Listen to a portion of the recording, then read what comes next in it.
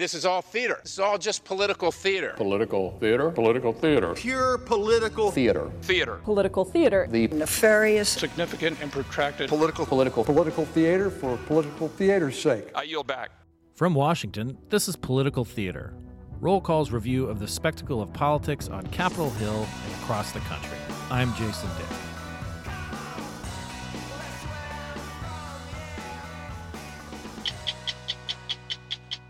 For 50 years, that ticking sound has meant one thing, 60 Minutes on CBS.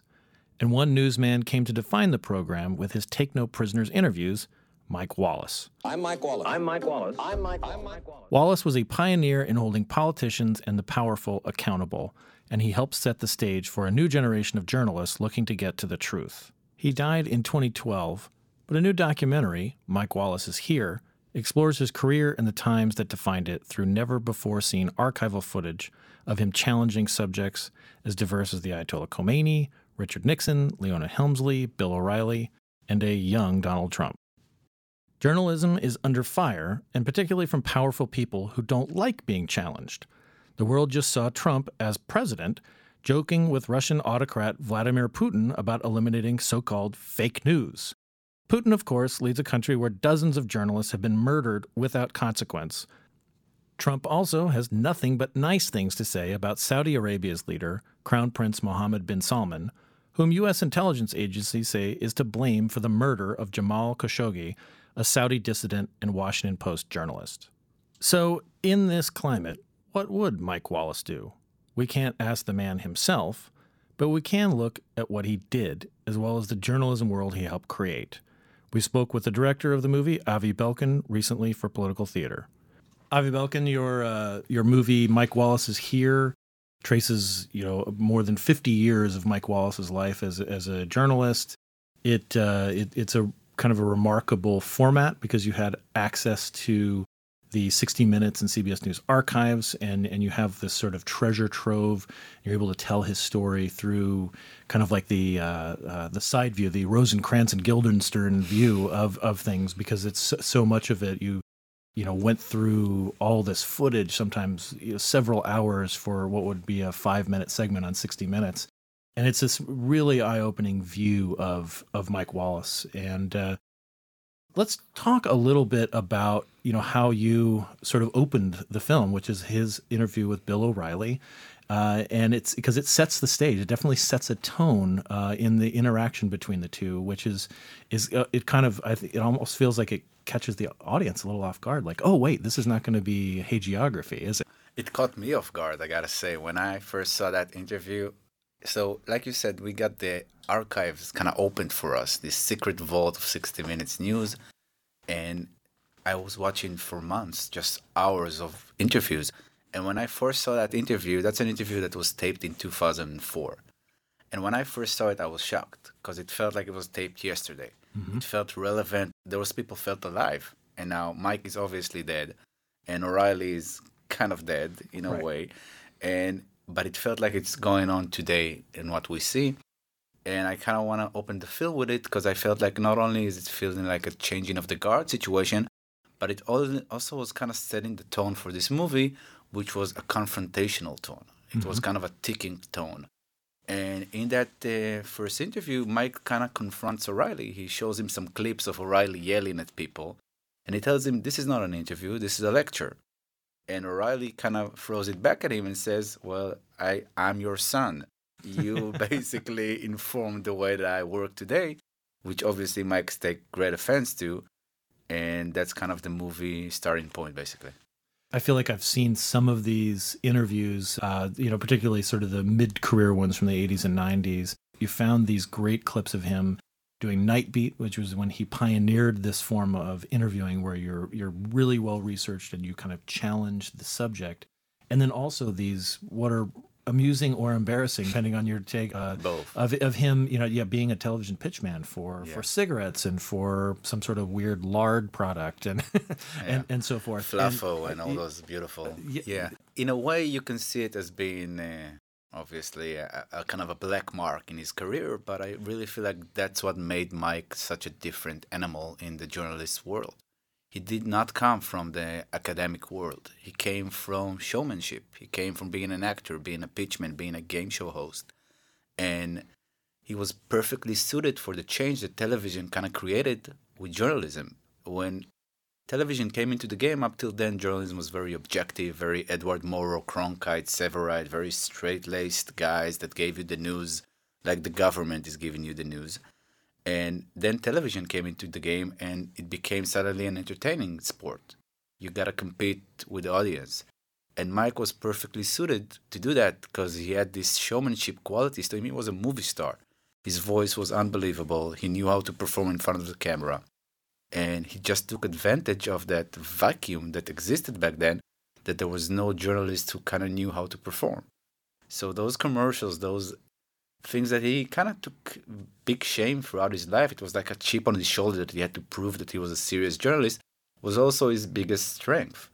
So I kind of find it fascinating as a story about a person that, kind of carries this cross across his back, which gives him his power. And it's also fascinating in just the current political and journalistic world we find ourselves in, where the President of the United States is a former reality television star. It is almost no big deal now for people to have had a background. Maybe one of the more revealing interviews with the current president, Donald Trump, was done by George Stephanopoulos, who started his career as a political campaign operative for the Clintons, and we don't even think about that. He did say that. He explicitly didn't look at collusion. He said there was no. I did. He said that there was insufficient evidence to say there was a conspiracy. Read the conclusion of the report. Your film makes sort of the case. And what's nice about it is that you don't do it through, hitting anybody over the head, but it makes the case that this, in a way, we're living in a world that Mike Wallace really helped create. 100%. And the movie title kind of states basically that Mike never left. The name of the movie is Mike Wallace is Here, which is obviously a reference to back then the form of scared words in the English language where Mike Wallace is here, which meant that if you come to the office and your secretary tells you Mike Wallace is here to see you, you're in for a bad day. Right. And you're going to be shamed on national television. Oh, yeah, in minimum. And so, but also in a way, Mike's legacy is with us today in many ways. And you see it throughout the films. It's not just the hard question that he invented and kind of made the staple of what we see today in interviews. But like you said, that mix between television and politics, between showmanship and careers. And I really think in many, many ways, Mike informed what we see today. But it's important to say, Mike had a balance to what he did. And I think balance is key at the end of the day. And Mike was balanced. His heart was in the right place when he went to the interview. I don't think he went only for the sensationalism of it. I really felt like he was trying to get, and I saw those were interviews, I really felt like he was trying to get real color out of the interview. He didn't want to do a puff piece. He wanted to get some real, emotion. And sometimes you got to unsettle the person you're interviewing to get him to feel uncomfortable, to get him to steer away from the scripted answers. Right. And that was Mike's goal, and that's what he did, I think, the best in the profession that I've ever seen. But since then, especially like O'Reilly does, and obviously worst case scenarios in modern day today, people have taken that into, I'm basically going to shout at you my opinions and validate what I think. And Mike was about the answers. He did ask questions to get answers. He didn't ask questions just to validate his opinion. And I think that's where we kind of differ today, and sadly differ today. The Wallace family didn't have any kind of control. They sort of gave their blessing, especially when you went to collect some of the archives that Mike had donated to the University of Texas. But, this is not a talking head movie like where you're, giving them their say. I mean, this is like hours and hours and hours, days, weeks, months, who knows, of footage that really does offer a fairly complete picture, including an interview that he and his son, Chris Wallace, currently of Fox News, conducted. And talk a little bit about the family, aspect, because there is a lot about his family that's covered, including the death of his son Peter, whom he finds in Greece after a crazy story. His son had died tragically in Greece in the 60s. And then his interactions with Chris, which were I thought sort of fascinating. Like there's a small snippet of an interview with Chris. So yeah, like you said, the family was not involved in it. Like the first person we contacted was Chris actually, and he gave his blessings. And then we contacted CBS, they gave their blessing, and then we had creative control throughout the process. And Chris actually saw the film for the first time 5 days before the film was airing in Sundance. So this was like a nerve-wracking experience. He flew into LA to watch it, and the movie was finished already, so there's nothing he can do in a way. And we're sitting in this theater, and I'm showing Chris the film, and he really loved it. He really felt like we captured his father. And I felt like from the beginning, I told that to Chris, I'm not going to hold any punches. I don't think that Mike would have wanted to be in a situation where we hold punches. And I felt like by doing an all-archive film, you're kind of staying very true to the period. There's a moment that I love in the film where Mike is interviewing Oriana Fallaci, the Italian journalist. Yeah. And he kind of says, what do you see your role as, an entertainer? And she tells him, no, I'm an historian. And Mike goes, you're not an historian. And then she goes, journalists are historians that write history the moment it happens. And it's the best way to write history. Mm-hmm. And then Mike disagrees with her, and he says that he feels that historians sit 20 years after, 50 years after the events have happened and kind of give the perspective on what happened and give the context to it.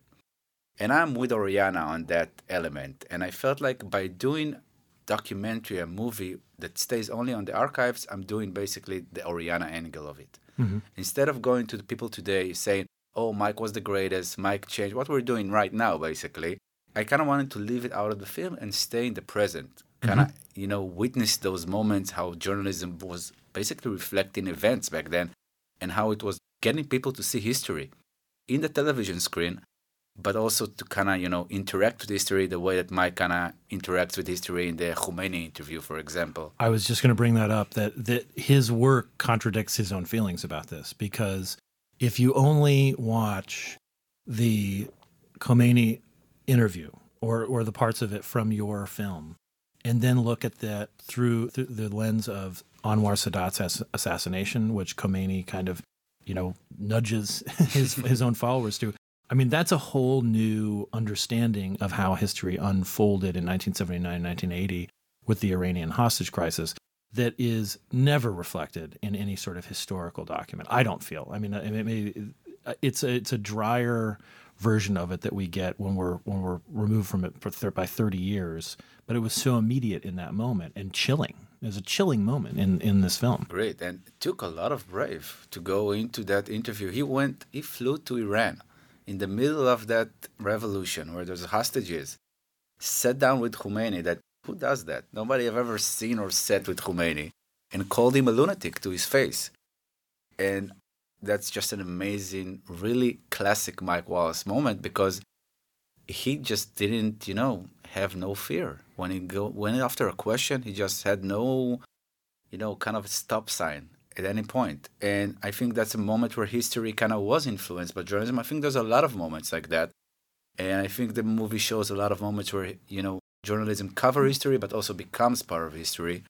And I do believe that shows, like you said, that Mike was wrong. And I do believe that Oriana was right. I do believe that journalists are historians and are part of history. It seemed that his colleagues, 60 Minutes, also got that as well, because you show this series of interviews that the correspondents did with him as he was retiring, and at one point, Morley Safer, just asks him straight up, like, "Why are you such a prick?"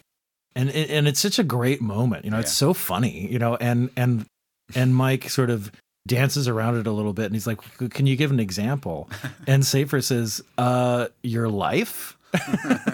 And it is this, and then you lay out for the next 90 minutes this really complicated picture of somebody who, I don't think there's any way to look at it, but that he was, considered himself somebody who was there to do a job, and that, our understanding of events is largely colored, I think, a lot by what he did.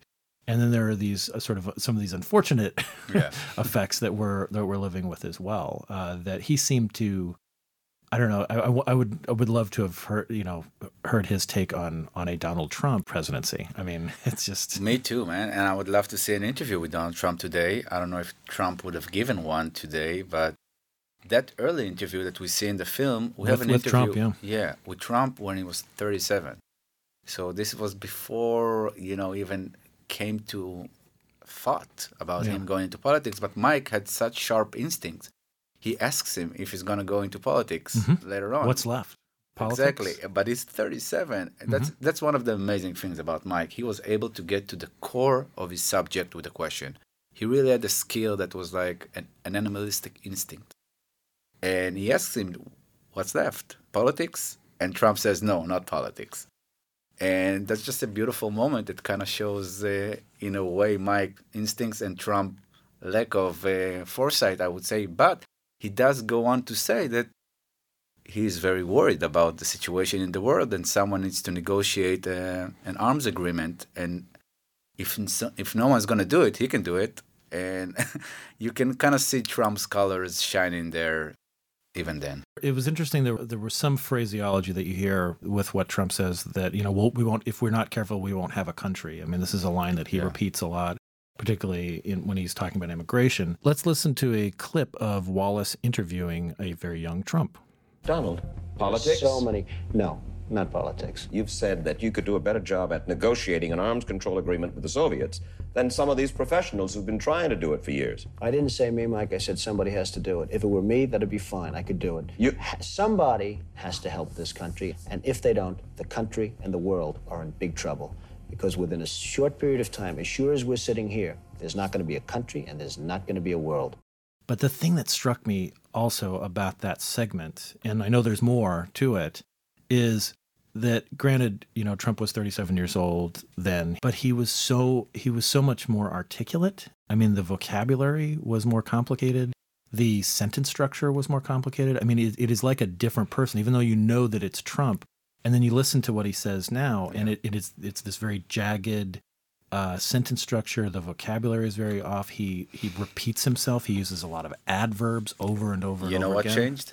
People changed. Yes. The audience changed. I think that's one of the most beautiful things. It's nice that you're picking up on that. One of the most interesting and beautiful things that I witnessed when I was watching those hours of interviews from the 60s, 50s, 70s is the level of conversation that used to exist.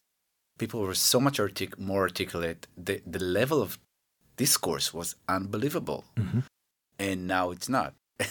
and I really blame in many ways the audience, because the audience are who demands that level of intercourse. A lot of people talk about journalism today and how bad it is or what's the problem with it. And they take out of the equation the audience. And the audience are a big part of what makes journalism what it is. If people don't demand a higher level of discourse, if they don't demand from the president a higher level of answers, then he's not going to give them. Right. And that's it. If he's winning the next election with those answers, why should he make more complex answers? And it's the same with journalism. If people are not demanding tougher journalists, tougher interviews, tougher investigative journalism, and they're not. Most people today go to get affirmation on their beliefs. They're not opening the television to be like, oh, maybe I'm wrong.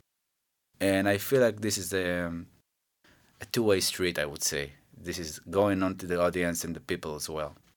Well, I think that's a good spot for us to close on. That's a good thought. And Avi, tell me again when the Mike Wallace is Here is out in July theaters? 26th. Okay. Go see it. All right. Thank you so much for taking a little time. Thank you. I'm Jason Dick, and that's another edition of Political Theater. Kidding. That's going to do it for us today, though. Thank you for joining us. You can subscribe to this podcast on Spotify, Apple Podcasts, or wherever you happen to get your podcasts. Have a great week.